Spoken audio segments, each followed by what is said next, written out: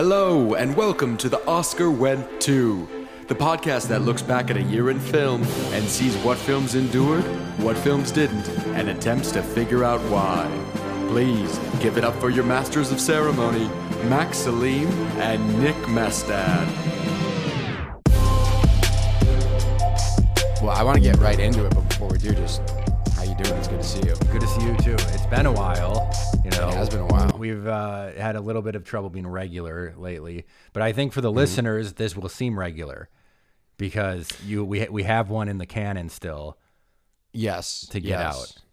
So we don't need to do like a big recap. Return episode. Hello and welcome to the Oscar Went To. This week, as a supplement to our 1996 episode, we are getting our scuba gear on and doing a deep dive into the 1996 hit blockbuster film Mission Impossible, directed by Brian De Palma. I'm Nick. I'm Max. On this podcast, we like to look back at a year in film and decide what has aged well and what hasn't, and try to figure out why. If that sounds interesting to you, jump back a few episodes in our feed and check out our recap of 1996. And then, after our recap episode, we like to jump into the depths and take a closer look at some of the films that piqued our interest from that given year. A quick disclaimer, our deep dive episodes are no holds barred, and we will absolutely be into spoiler territory. So, if you haven't seen the original Mission Impossible, we highly recommend you see that before you listen to this episode if you don't want things spoiled. Okay, boilerplate complete. You know, I've been told that, and I think I brought this up before, that a problem our podcast has is that our voices are similar, and sometimes people have a hard time distinguishing. But I forgot about this note. Yeah, but I guess like as your voice atrophies and gets deeper and changes, maybe this will be remedied. Yeah. I mean, again, I think my main problem with my voice, my vocal damage, is that like people are like, I'm not incentivized to do anything about it because people are like, oh, it sounds kind of cool. And so I'm just like, oh yeah, I'll see an ENT in 3 years. So don't give me more reason to not take care of my voice, Max. Okay. All right, setting the table. Tell me. Mission Impossible. So Rotten Tomatoes, it's at a 66%. Metacritic, it's at a 59%. IMDb holds it at a 7.1 out of 10, and it has a 3.5 on Letterboxd. I will reveal my hand to the listeners. I angled for us to do this movie as a deep dive. It holds a special place in my heart. But Max, what was your experience with this movie before watching it for the podcast? I mean, I'd definitely seen it before. Honestly, like MI 1, 2, 3 sort of all blend together a little bit for me. So I definitely seen this before, and I think it was at an age where I didn't stand. So we were 9 when this came out.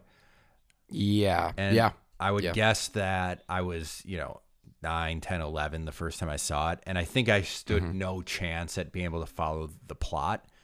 So the things that I really remember, are like the set pieces, basically. The whole Prague sequence, and then where are they in Virginia? Yeah, Langley. At Langley, okay. And that's the most iconic scene of the movie. Yeah, for sure. And so that's what I remember. And then of course, suction cupping to the top of the train in the final sequence. So.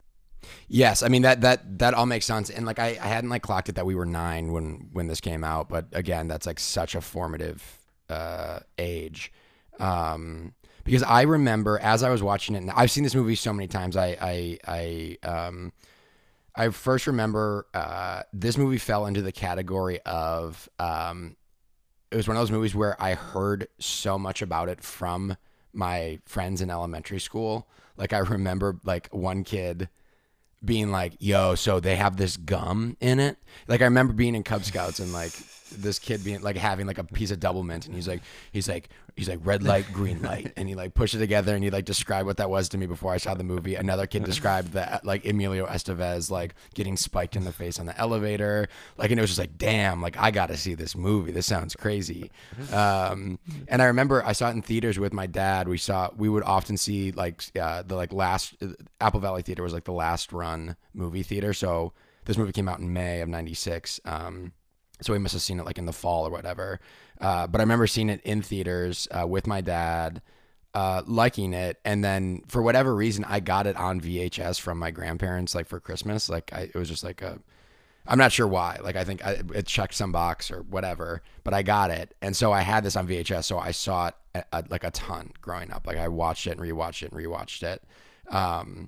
And it's like it's been a while since I've seen it, but it is like the rhythms of it and the moments of it are like really embedded in me. Like even like the Tom Cruise stuff of like I wish I could do a visual example of this for the listeners, but Tom Cruise, like a low angle on Tom Cruise as he like kind of exasperatedly holds his hands to his face and like rubs his hands like aggressively like over his face through his hair, and he's just like wide-eyed, like that shit. Like I love it. And like all of his stuff, I mean, just like, yeah, there's the specific, we can get into it in like fave scenes moments organically here, but like generally speaking, what Tom Cruise is doing in this movie, I'm a huge fan of, and I feel like was my introduction to Tom Cruise for the rest of I don't know. It was a nice intro to Tom Cruise, the movie star that. I mean, that should we he just is do and that? Should we just do the Tom Cruise conversation right now? Have we done the Tom Cruise conversation before on this podcast? I don't think so. This is good. I wasn't even planning on. I didn't even like realize that we haven't done it on the podcast, because let's absolutely do it. I mean, have we done a Tom Cruise movie before? I'm trying to think back. We have. I don't think so. Because we've talked about a couple of them, but I don't think we've actually done one. Okay, so I mean, my Tom Cruise thing is that I feel like he's an easy target for people to dislike. Of course, and yes. I mean, he's generally polarizing. I feel like people either love Tom Cruise or hate Tom Cruise. Do you agree with this? I do. I think I'll let you finish your thought. I will say that I think that like it was different when he had his like jumping the couch moment. Like that was like a polarizing time, but I think he's like evened out to the general populace since then. But go ahead. But sure. Yes, generally speaking, yeah. And I think another common take is Tom Cruise is not a good actor. I hear this a lot too. Oh, interesting. Okay. And I think that maybe there's a little credence to that, that he's not a very like subtle actor in a lot of ways, that he's a movie star. And like when he's on the screen, your eyes are going to go to Tom Cruise, and he's going to like really control his screen time in a movie. Mm-hmm. And I think you can say that about whatever performance you want to pick. But I just I don't have time for people who are like Tom Cruise is a bad actor, because it's just like he's been. In fact, I get like really irritated by it, and I like really feel the need to like stand up for Tom Cruise. I like this. Yeah. Because okay, Mission Impossible, like whatever. There's a lot of movies you can say like that's a blockbuster action movie, and he's a movie star, and you can be sort of neutral about it. But like Jerry Maguire, also 1996. Big year for Tom Cruise. Very different parts. Yeah.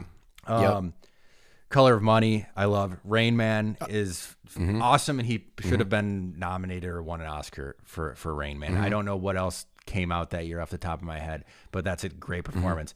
Eyes Wide Shut. Of course. Magnolia, obviously. Also 99, right? Magnolia and Eyes Wide Shut. Another big year for Tom. Damn, dude. Okay, yeah. And then I love... I love Day After Tomorrow. So his filmography. War of the Worlds, you mean? Yeah. No, Day After Tomorrow. I mean. Oh, I'm so sorry, dude. Yeah, dude. Wait, no, Edge of Tomorrow. Wait, what's Day After Tomorrow? Is that anything? Day After Tomorrow is that like Roland Emmerich disaster movie with a. Okay, yeah, no, Edge of Tomorrow / Live Die Repeat. Yes, which is a huge blind spot for me. God, yes. I love that movie. Anyways, it's just like. Yeah, if you pick out a single Tom Cruise movie, maybe you can build some sort of argument that he's like not believable in some particular roles. But I think if you look at his filmography as a whole, he has like, yeah, he has been in and anchored like at least a dozen excellent movies objectively Yes. great movies. So Yes. rant over. God bless you, Tom Cruise. Yeah. We're on the same side of the argument here. What I'll add to this is because I don't know that I'm super familiar with the camp that's saying that he's a bad actor. Now that you're saying that, I get why people would say that simply because he's at a politician level of fame. Like he's a global movie star. And like to be that level of fame, like you're going to have like people dissenting and hating like naturally.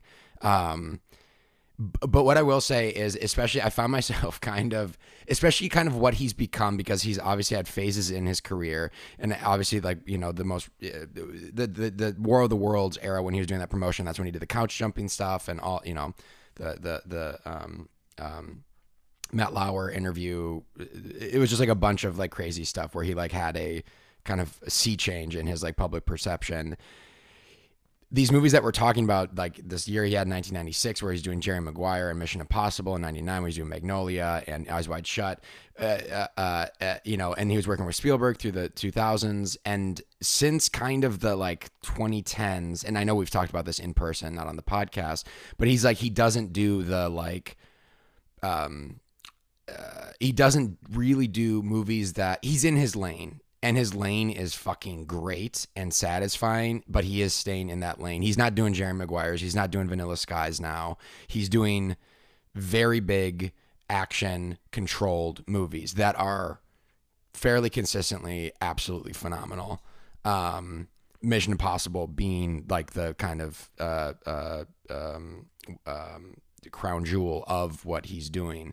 But what I will say also is him doing his own stunts has become very much a part of like what he does, and what reason why like audiences are going to see him is partially because it's like, yeah, did you know Tom Cruise actually jumped out of a plane and they like got this shot? He's doing like absolutely insane stunts for these movies. And what I really like about this is because it feels like he's using the rarefied air that he's in as a actor, which is like a global movie star. He's using that position to like give audiences something really special and unique, which is like, no, I'm actually in the cockpit of this fighter jet doing crazy stunts for the new Top Gun, or I'm, you know, whatever the stunts are. I really like what he seems to be like very intentionally doing, which is like giving audiences a reverential spectacle that is like, here is cinema. I'm in this rare position to like control like what I'm doing, what kind of set pieces are in my movies, the experience I'm giving the audience. As an actor, it feels like he takes that very seriously and like gives the audiences, like, especially like in recent years, a very consistent, like, that was like a really great, special, surprising, awesome, goosebump inducing experience. So I really dig how he's using his position. And the last thing I'll say, you're right. In the last 10 years, he has really stayed in his lane. But the last thing I'll say is that I do feel like when people achieve a level of stardom that he has achieved, that they tend to want to control. They don't take a lot of risks, is what I'm saying. Like Will Smith is someone that comes to mind, mega superstar. But I mean, what great directors Will Smith worked with? Where with Tom Cruise, I think you can make an argument that he's that he does take risks, and he does, you know, go into movies, go into roles where he cannot completely control the narrative, and he gets pushed by these directors like Kubrick, Scorsese, PTA. I'm sure there's others, that Barry Levinson. So, Sorry, I'm not quite getting your point. You're saying the difference between him and Will Smith is what? I'm saying that when people reach a level of stardom, they tend to not take risks and not work with, you know, difficult directors to work with that are going to push them in certain ways. Got it. And okay. He really, earlier in his career, definitely dove into that. For sure. Earlier career, first 20 years of his career, 25 years of his career, no doubt. And I also don't want to imply, I feel like me saying he's staying in his lane is like implying that he's not a risk taker. I think he is. I mean, his lane is a really great It is, but his last openly. movies are Oblivion, Edge of Tomorrow, Mission Impossible, Jack Reacher, Mummy, Mission Impossible, Top Gun, Mission Impossible, Mission Impossible. So exactly. anyways, let's talk about the movie. And but I think we're in. Yes. We agree on our feelings about Tom Cruise. For sure. All right. Well, let's start with just fave scenes, moments. This is a movie that has a lot of them. Also, like, and we can, I think in this episode, it's a nice, like, this is the first movie in what is really developed into a really interesting and long franchise that has like morphed and changed and like is still very much relevant today. So it's interesting to like kind of go back to ground zero and like watch this movie because it is bizarre when taken in the context of what the series is in contemporary in contemporary standards. All right, so fave scenes, moments. I mean, like this movie has a ton of them. I think, like we already referenced, the most iconic for sure is the vault suspended in the air, him being an inch from the floor. I mean, I remember like playing this as a kid. Oh in yeah, my basement. for sure. Like For sure. I think everyone's done this. Did they not have motion detectors back then, though? This is what I was thinking last night. So when they were setting up also the direction of this movie is really cool and interesting because it's like when they were setting up, when he was describing like the parameters of the vault and we're getting like the visual kind of walkthrough of it, I really dug. But one of the things is like, I was wondering this too, because they have the lasers above the vent or in the vent, but they have that one thing that they kind of zoom in on that's like a pointy sort of like, I don't know, thing that's like on the desk. That's like, I don't know if that was supposed to be a motion detector or a temperature, like a thermometer. I wasn't sure, but I was like with you here where it was like, it felt like kind of like, man, they have all this tech and yet motion isn't taken care of. Like it feels like a big blind spot. One thing I really like about that scene that I noticed last night is that it's completely silent. And I think that's a good direction to take it. It doesn't seem like the normal mid-90s Hollywood direction to take a scene like that. But it was really effective as it played out. For sure. I mean, the tension, that's a really good call. The tension of it was like very high. Like it's like you felt like you can't breathe, while it's like happening. It's very good. And they do like a really fun job. Like the movie does have a sense of humor. Like they have fun, like kind of playing with it and like going like a little crazy. I remember seeing this movie when I saw this movie in theaters. It was fairly empty, but it was me and my dad. And then there was like a group of like, I don't know, they were probably in my head, they were like old, but like they're probably 40, but it was like 40-year-old like dudes like sitting in the row or two in front of us. And I remember when they're unscrewing the vent screw and like that little like thing comes up and catches the screw. I remember one of those guys being like, automatic screw catcher. And that, for whatever reason, is lodged in my brain. You say it in your head often? Yeah, I mean, not often, but it is like one of those things where it's like when you see a bottle cap that's like been cemented into the sidewalk where it's like, yeah, somehow that got there. So yeah, but I feel like that moment is like a wink of like, look at this like hyper specific tech. But yes, anyway, so, but that sequence really is something. And in the brief research that I was doing, and this also kind of, explains something about the convolution of the plot, is that De Palma, had set pieces in mind that the script was roughly built around. And this was undoubtedly like definitely one of them. This is like, it's like someone had an idea for this scene and then was like, what's a movie we can make around this? Like it truly does feel like that at times. Yeah. Yes. It's like in the dead center of the movie and just like a fucking half hour of setup and like in it. But it fucking works. And I like that. I mean, it's a fun thing.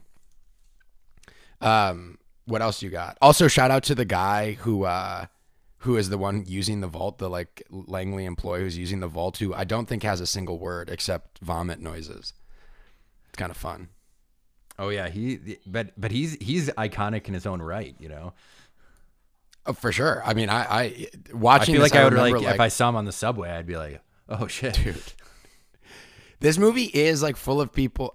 Even you seeing that dude on the subway, I feel like I can see that in this movie, like shot in this movie. Like I feel like it's like he is like because he's just like observed. Like that's what he is. He's like someone you just like look at and it's like, oh, it's that dude. What do you got? What do you got for scenes, moments? I love the whole Prague part. I was thinking about you. Movie, yeah, I was thinking about you. No, because yeah, I did live in Prague for 10 months or so, and so it's nostalgic for that, but it's also just like kind of a great setting to like start this movie off, this like espionage thriller. It's Eastern Europe, but it's after the wall fell, but there's still like, you know, some it still feels like there's some like spy shit going on in the city, and it's a beautiful place to shoot. And yeah, I mean, I just generally think that like, I just like all the interiors. I love the phone booth that he's in. That scene is ridiculous when he's in the phone booth, but it's like kind of amazing at the same time. Dude. I mean, of what I was talking about earlier, of like what Tom Cruise is doing in the movie can be distilled down to that phone booth scene, dude. The fucking him. Oh man. I mean, him unscrewing and screwing in the like receiver thing. I like that tactile thing has stuck with me for my entire life. Like how he like screws it in and like it's great. And then I love where him and Kittredge meet in that aquarium bar. I mean, that place is amazing. I needed it to stay on the establishing shot for like 10 more seconds so I could really soak it in. Dude, the sign for the restaurant alone is like it's like a fucking Cirque du Soleil poster. Like it is so great. And Kittredge, oh man. So, and that scene, it's great. That scene is really like, yeah. Okay. That scene, I feel like in a vacuum is horrible, you know, but like in the world of this movie, it's like amazing, if that makes any sense. Like I really 100%. Like that scene and how like De Palma, I also hate when like Dutch angles in movies. I like really like hate Dutch angles, but for some reason, this might be the one exception where it's like, it's just becoming more and more unsettling. And there's just like sweaty close-ups and dude, yeah. I'm gonna break precedent here and just state my MVP for this, and it's the Dutch angle, because like this movie is like, it's like inexplicable, like how it's like, because it's like it's like throughout the whole movie, like almost everything is a Dutch angle, and it just like works somehow. And also like it's like cheesy zoom-ins and stuff when he's like waiter behind, you know, the guy who was the waiter, 5 o'clock. And it's like, what are you talking about? Like even watching it now, because I remember going into the movie, I don't know if my dad prefaced it for me, but I remember being like, I hear it's like hard to follow, like it's like complicated. And I remember like, it's like rewatching this, it's like, oh yeah, that's because it doesn't really make sense. Like this stuff is like, the dude behind her, okay, so that's him, like, but what does that even mean? Like, what does that even imply? And like, he's still using like, it was like o'clock about things that happened 3 hours before.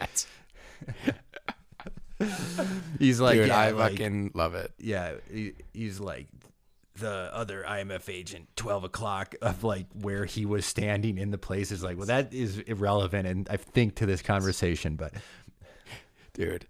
And I mean, yes, and truly, I mean, like the like low angles of Kittredge. Also, shout out to Kittredge. I completely forgot about him, but the cadence and like his whole thing in this movie is like, you want to dance with the devil, that's fine by me, but you're not gonna.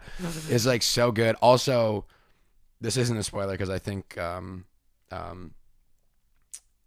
is Macquarie, who's the writer-director of the Mission Impossible? Frank McQuarrie, yeah. Yeah, he posted on Instagram this. I think Kittredge is back in the next Mission Oh Impossible. shit! Nice. Yes, love it. He like yes, I'm fucking stoked. But yeah, that scene is great. Also, reading up on it, like that was also something Tom Cruise like fought for, like to have in the movies. Like we need like a kind of a big set piece, and so they're like, let's do a huge aquarium restaurant. Love it, and it's like such a short scene too. Like it's like. And it's also wild that Kittredge, it's never addressed how Kittredge survived that. That's true, yeah. I mean, I'm like, that didn't stick out to me, but like as we're talking about it, I'm like, oh, it's like never, like he's not even like toweling off the next time we see him. I would love that if he was like, yeah, I mean, like, there's spits out like a fish. There's some, I mean, yeah, there are some questions that are kind of tough to answer. They're best to just kind of gloss over in this movie. Yes, even me saying that, I don't want to imply that because that did not occur to me, and nor it shouldn't be addressed. Like it does, it's not like this isn't the movie. That's not a weak point. It's like the reality of the movie, and it works. Also, just like fave like things in this movie, kind of going back to that phone booth scene. Dead. They're all dead, and my team is dead.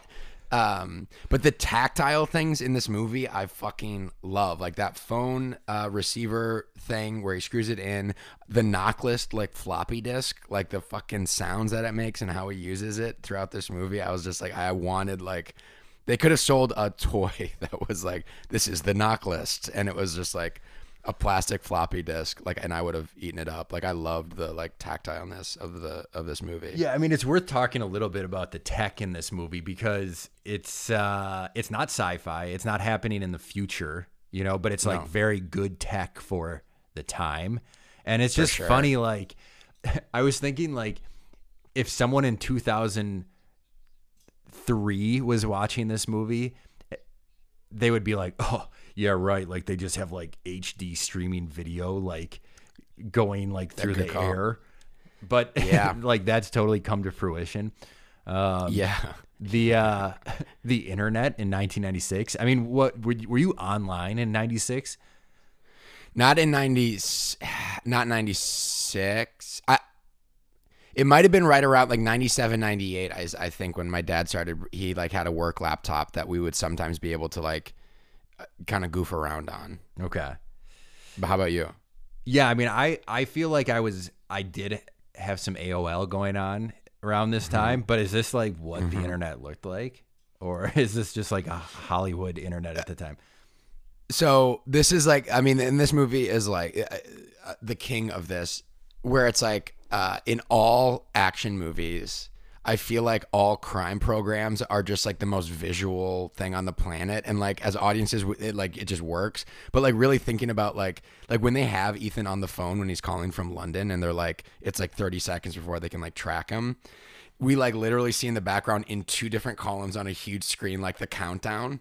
And it's just like, it's like, this is the program that we're using. Like, this is what we're using the entire screen of this Langley, like investigative like room to like, this is like everyone in the room is like 10 9 and like all this stuff where it's like all the disavowed IMF agents is just like a huge like list and stuff where it's like, oh, this is just like showing us everything all the time. Like it's amazing.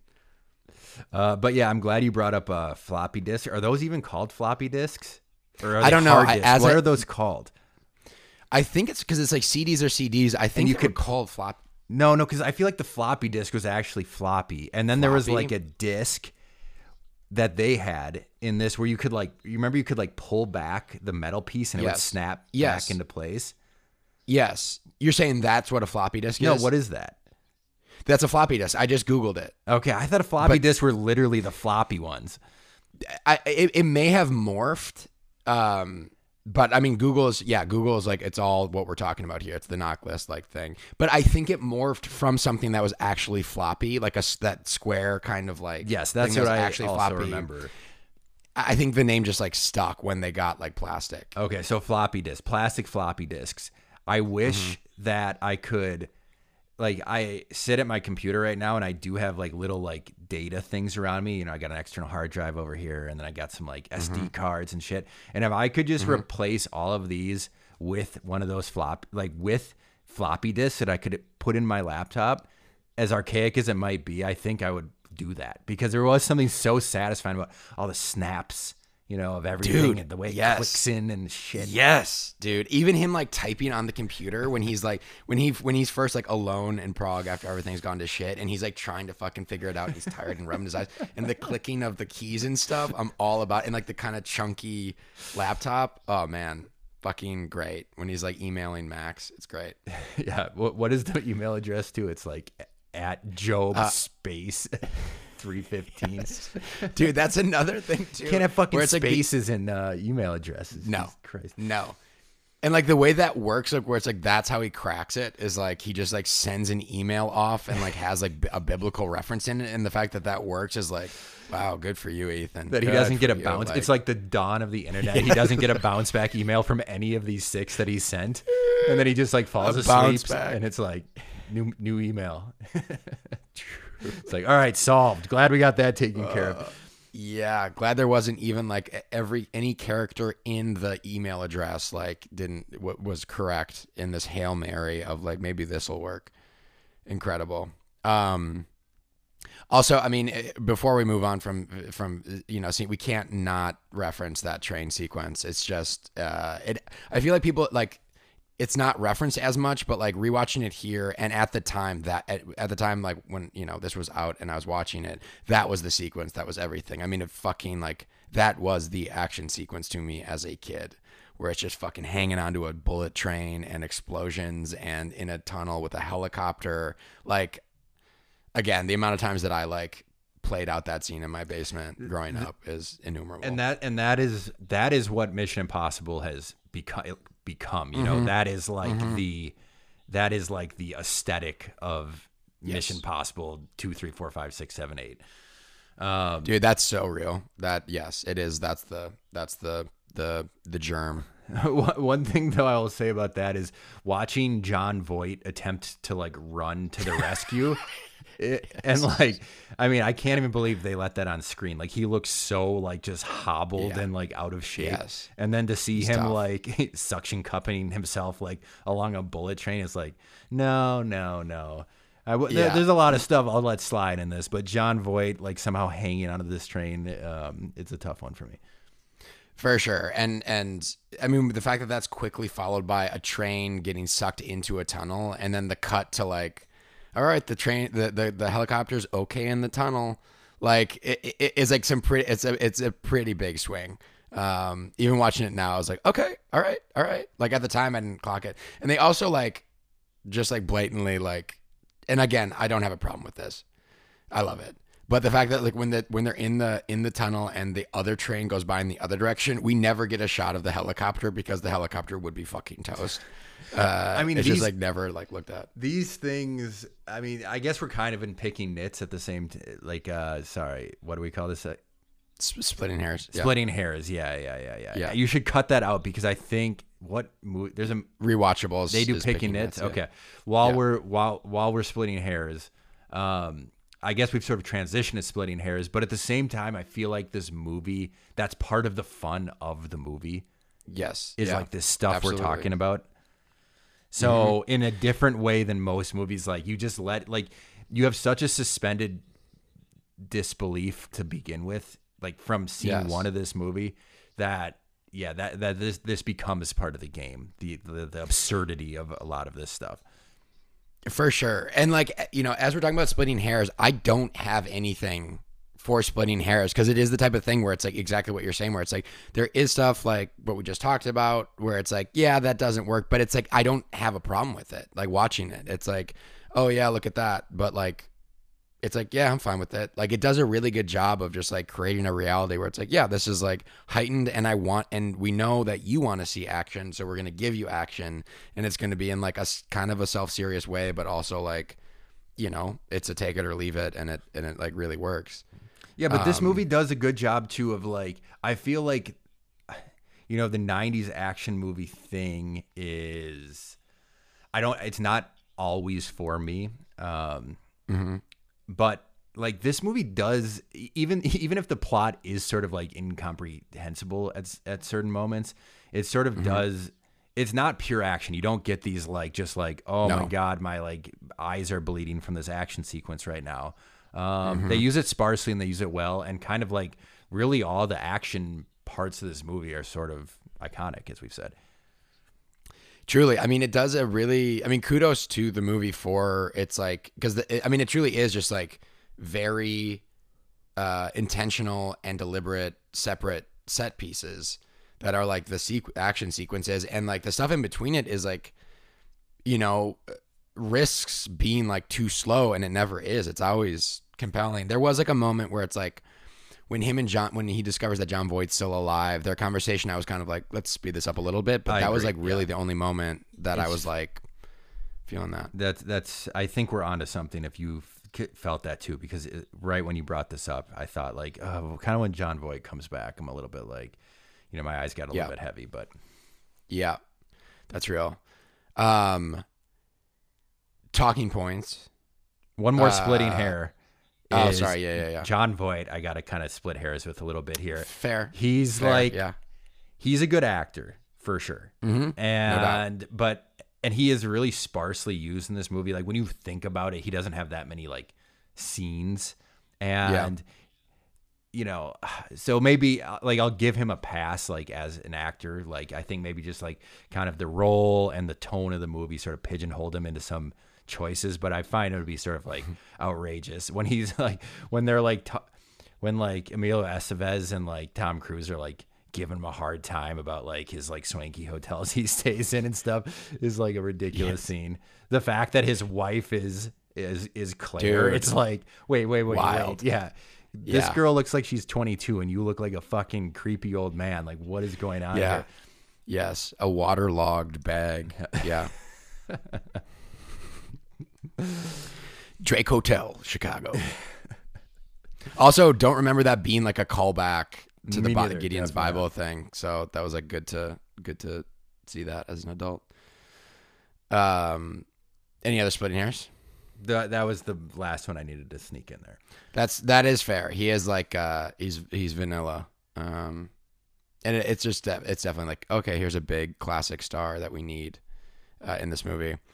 Okay, talking points. I think I referenced this when we did our 1994 episode, but this movie is such a dense example of, it's truly a victory lap. Its supporting characters are a victory lap for every, or so many 1994 breakout like stars, like Ving Rhames from Pulp Fiction, Jean Reno from The Professional, what's her name from Four Weddings and a Funeral?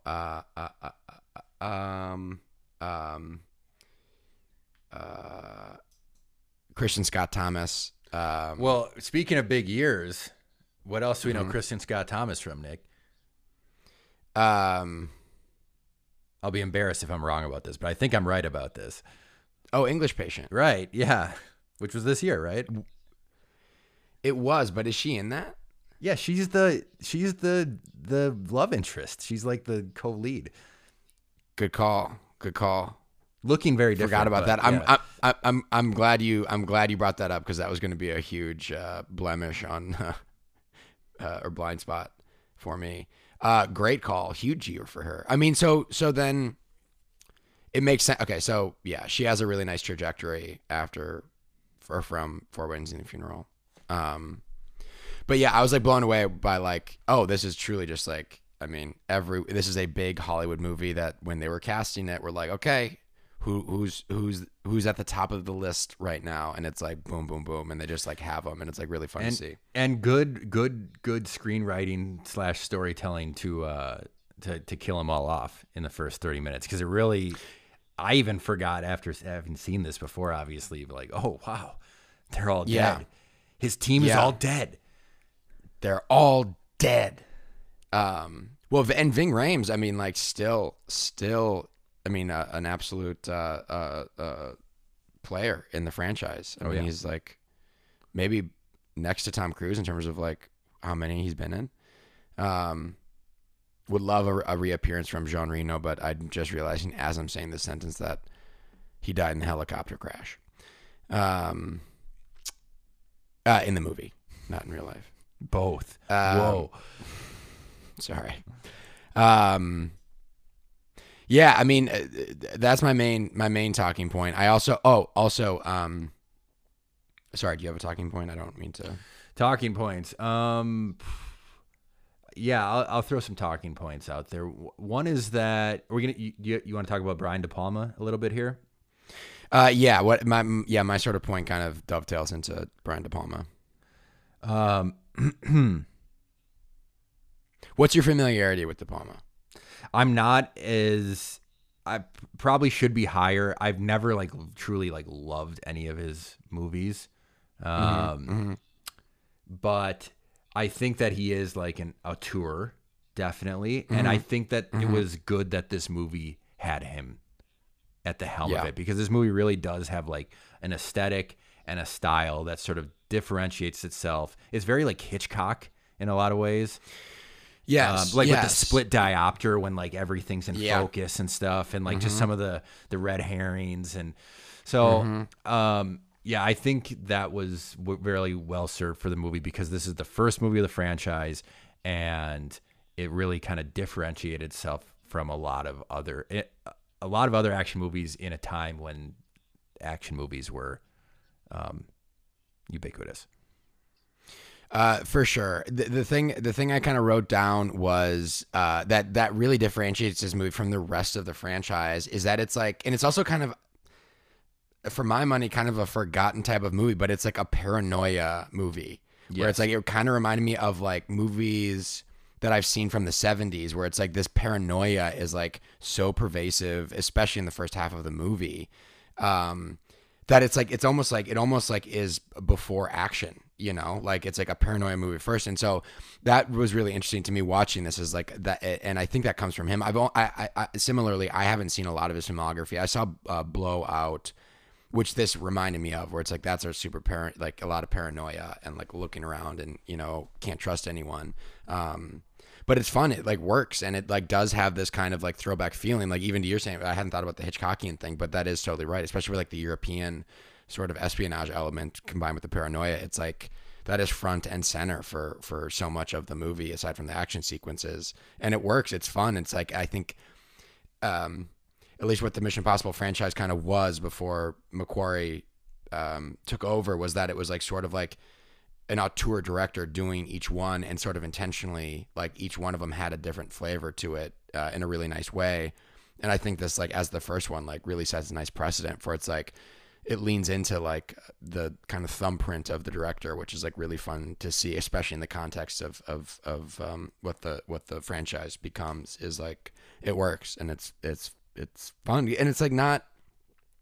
It feels dated technically, but not in like a way that sort of ostracizes the audience. Like it was like a really nice 1996 movie. Talking point: is this the quintessential '90s action movie? No, I don't think so. Speed is. Trick question. Speed, yes, speed. I mean, quiz hot shot. Yeah, I mean, speed is the unsung quintessential. No, I'm starting a movie. revolution here. Fuck Die Hard. I just watched Die Hard. I mean, not really fuck Die Hard, but like Speed is king of the '90s right now. Well, Die Hard was an '80s movie though. The original Die Hard was like '89. Really? I think. Yes. I would guess it's later. But I'm looking up right now. We also we are talking in this year. The Rock comes out, and to me, The Rock is definitely in the conversation. We just have to acknowledge The Rock as there's a conversation. It's in the conversation for quintessential '90s action movie. Die Hard's '88. You're right. I would have definitely thought like '92, '93. But the director of the original Die Hard directed Speed, so you know the DNA is there. Jan de Bont? Yeah, Jan de Bont. No, he shot Die Hard. Oh, he was the DP? Yes.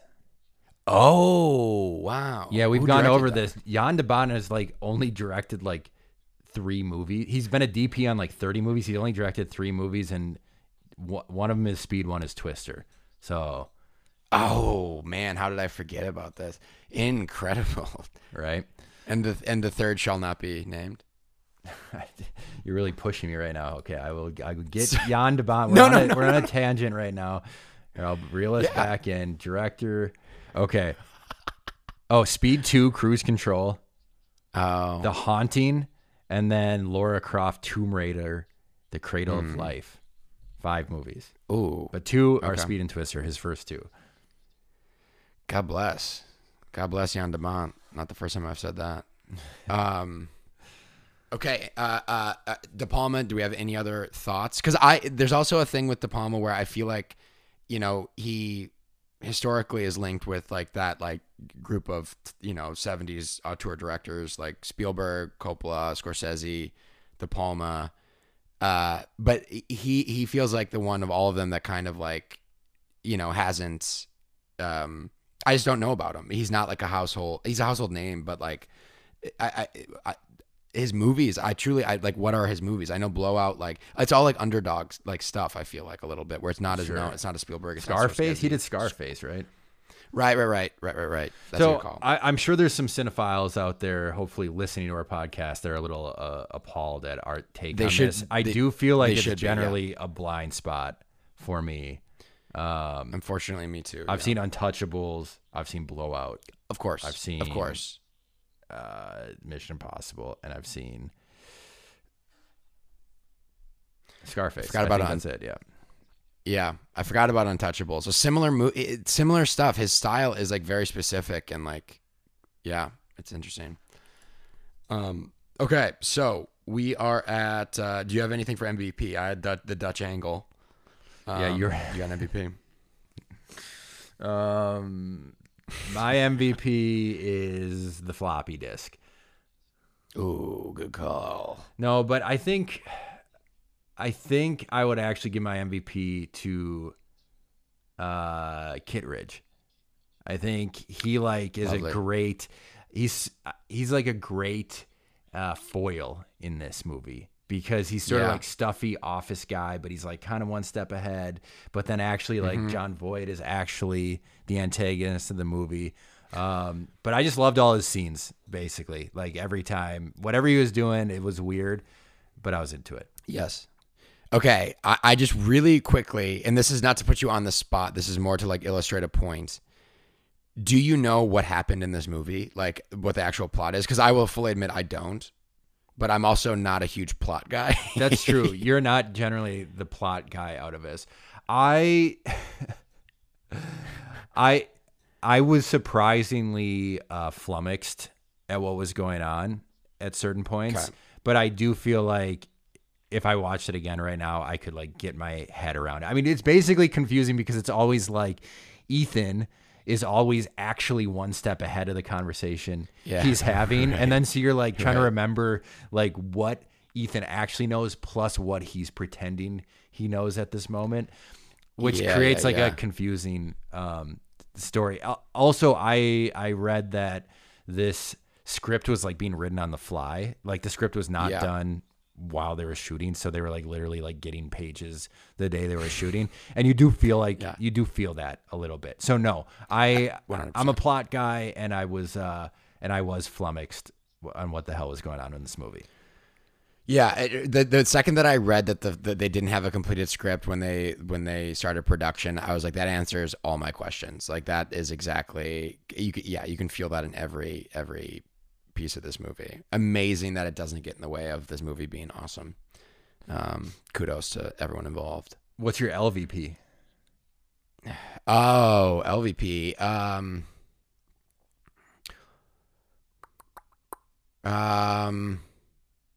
I mean, we already talked about John Voight. Oh gosh, LVP is I will say fudge. I need time. What do you got? Do you have something? I don't.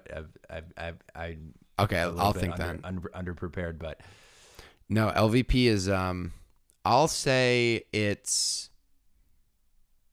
I was gonna say John Voight is my LVP. Yeah, but mostly that is believing the answer. That Emmanuel Bayart is John Voight's wife. That suspension of belief was too much for me. Yeah. I mean, as we're saying this, it is kind of like solidifying in my mind. Like, man, this movie like has very few weak spots. Like it clips along at a nice pace. Yeah, I mean,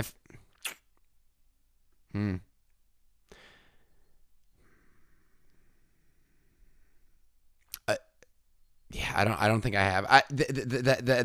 When it cuts to the helicopter in the tunnel, I will say, I was like, okay. I was like, all right. But again, you know, you take it as they deal. Yeah. A double feature. What do you have for this? So I usually I feel like my picks for this are pretty inspired. At least I consider them pretty inspired. Yeah. This I was coming up nothing. I felt like, I mean, to watch this and Mission Impossible 2, just those two movies, is like a wild, you know, I think it would break people's necks with how like different they are. Sure. Also in quality, not just in the fucking heat that's coming off the screen. Yeah, but I think like maybe, I don't know, maybe like okay, this is me pulling something out of my own ass, but I've never seen the movie The Conversation, but I feel like everything I know about the movie The Conversation, and that being it's like a paranoid thriller, I feel like maybe this would be a nice double feature between these two movies. Not bad. Yeah. Not bad. I have seen The Conversation. That's not a bad one. Okay. I was kind of stuck on going with like something similar, like basically GoldenEye, which was I think a year before, and just going all spy, all European espionage. But then I was thinking about the Hitchcock thing, and I'm gonna go with North by Northwest. Dude, really good. Nice. That's nice. That's really nice. That's really good. Excellent. Thanks, man. So, I want to see that. I want to see that double feature. Yeah, there we go. All right. I mean, you usually beat good. me in this, so I'm glad I got a good one. No, man. You know, you won handily this time. Okay, Legacy. This is good. I feel like this is a remembered but forgotten movie. That like Mission Impossibles are like a type of movie that like have defied expectations of like the fact that we're getting a seventh Mission Impossible. On paper, it's like, oh my God, what are they clinging to? And yet each time they're borderline better than the last one. And it's just it's such a pleasing, satisfying. They're like for my money, the most consistent like enjoyable popcorn blockbusters. It's just I love seeing a new Mission Impossible. Sure, I really like the last three Mission Impossibles. I can't say that I'm like a huge fan of the franchise, and I'm not someone that's like checking when the new one's coming out. But when it's in theaters, like I'll go check them out, and I'm usually pretty impressed by the spectacle that comes with them. So yeah, Legacy is this this franchise that this movie kicked off, and yeah, the fact that we're getting one every 2 or 3 years still to this day.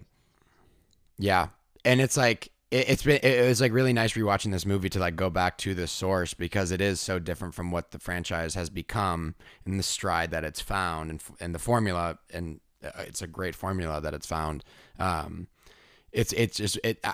hard pressed to think of another Hollywood franchise that has this flavor to it, where it starts off as one thing and then just like unapologetically evolves into something else. I mean, Fast and the Furious is maybe similar to this, where it's like it started off as one thing and then like over the course of like 3 or 4 movies was like, oh, it's like this. Okay, that's what we're gonna do then, and then it just like takes off running with like. Yeah, it's good that you brought that up, but I feel like had it not started this way with a little bit more cinematic thing going on, it wouldn't have been able to flourish into like the absolute spectacle that it is now.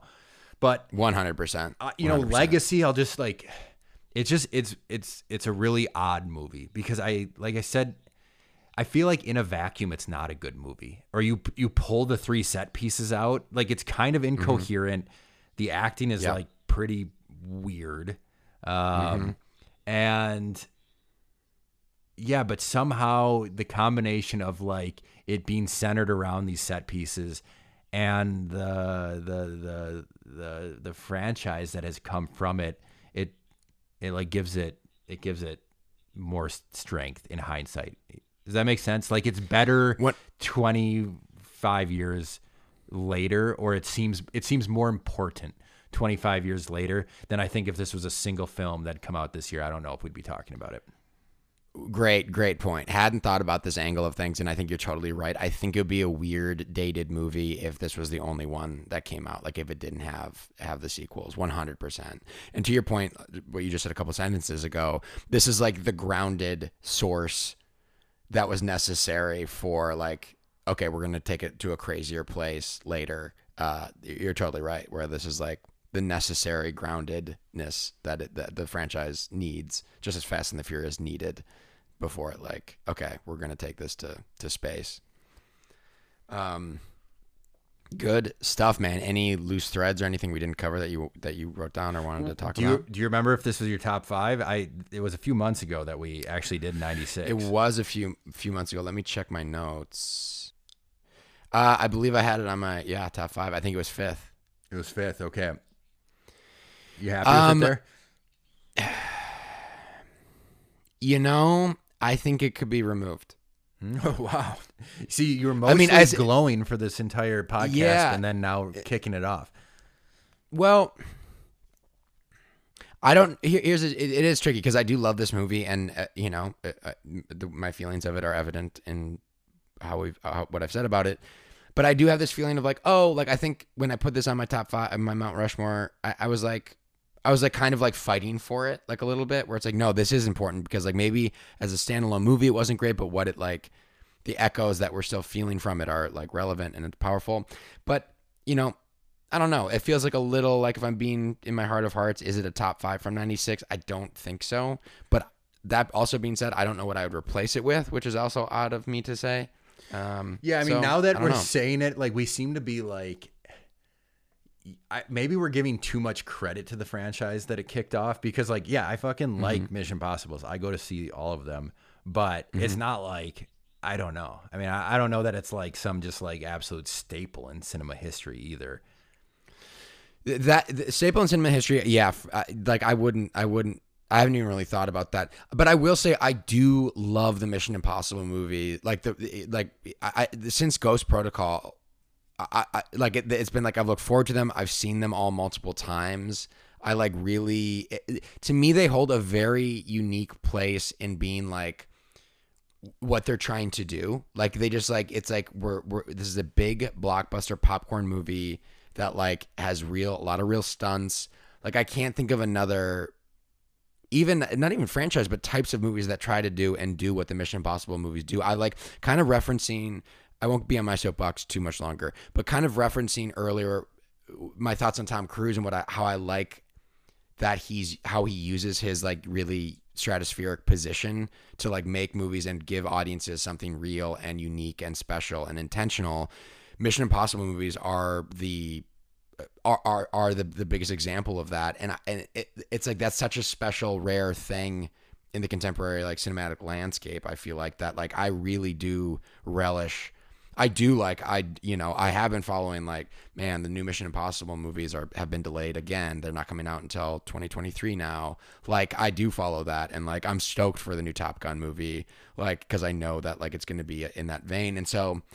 I think like, I think I maybe lost my train of thought here, but I like the cinema history. Yeah, I don't know, but I like that I'm like, I'm going to see Top Gun. I'm going to see Mission Impossible in a theater. And I know it's going to like, it's designed to like be viewed that way. And it's going to at least try and probably succeed in giving me like a really great experience. Sure. I think we agree on that. I guess I was speculating that you had Mission Impossible in your top 5, partly because of the franchise that it's kicked off, and I'm just saying like it's not like my life would be different if there weren't Mission Impossibles as much as I got you, and I think despite what I just said, I think like I'm with you there. I like the ray of hope that the Mission Impossibles kind of give, but I'm with you. I did not have this in my top 5. I'm sorry for that. I didn't reciprocate the question, but I do remember. Yeah. And I had Independence Day at number 5. Okay, so how do you feel about this? I thought going into this that I might kick Mission Impossible, Independence Day off in favor of Mission Impossible, but somehow I'm going to leave Independence Day there because I feel like I'm going to leave Independence Day there. Maybe we should watch Independence Day. Maybe after seeing Independence Day, then I'll make room for Mission Impossible. But I just remember it a little bit more like complete of a movie than this is. Okay, Independence Day would be a nice be a nice deep dive. Okay, double feature too. I mean, Independence Day is long if I remember correctly. Oh yeah, but I haven't seen Independence Day in years, and I feel like that's a legacy movie. All right. Well, thank you so much for listening. Please hit the subscribe button on your podcast player. If you have a moment and enjoyed the show, you can leave us a good review. It goes a long way. We'd love to hear from you. If you agree with us, disagree with us, especially about that De Palma shit that we went off on, or have your own hot takes, please send us an email or a voice memo to theoscarwent2@gmail.com. And if we think you're onto something, we might just play it on an upcoming episode. Also, if you have a film you'd like us to talk about, we're currently doing 1996. We're also might be doing some emergency deep dives, which are kind of movies that are irrelevant to the year they came out. They're just movies that we kind of want to talk about together. So if you have any recommendations for what would make a good deep dive for us, whether you love it, whether you hate it, just email or voice memo that to us, and we may consider it for our next deep dive. Max, as always, a true pleasure. Could have talked another hour or two with you. It's been real, dude. It has. See you next time. Bye.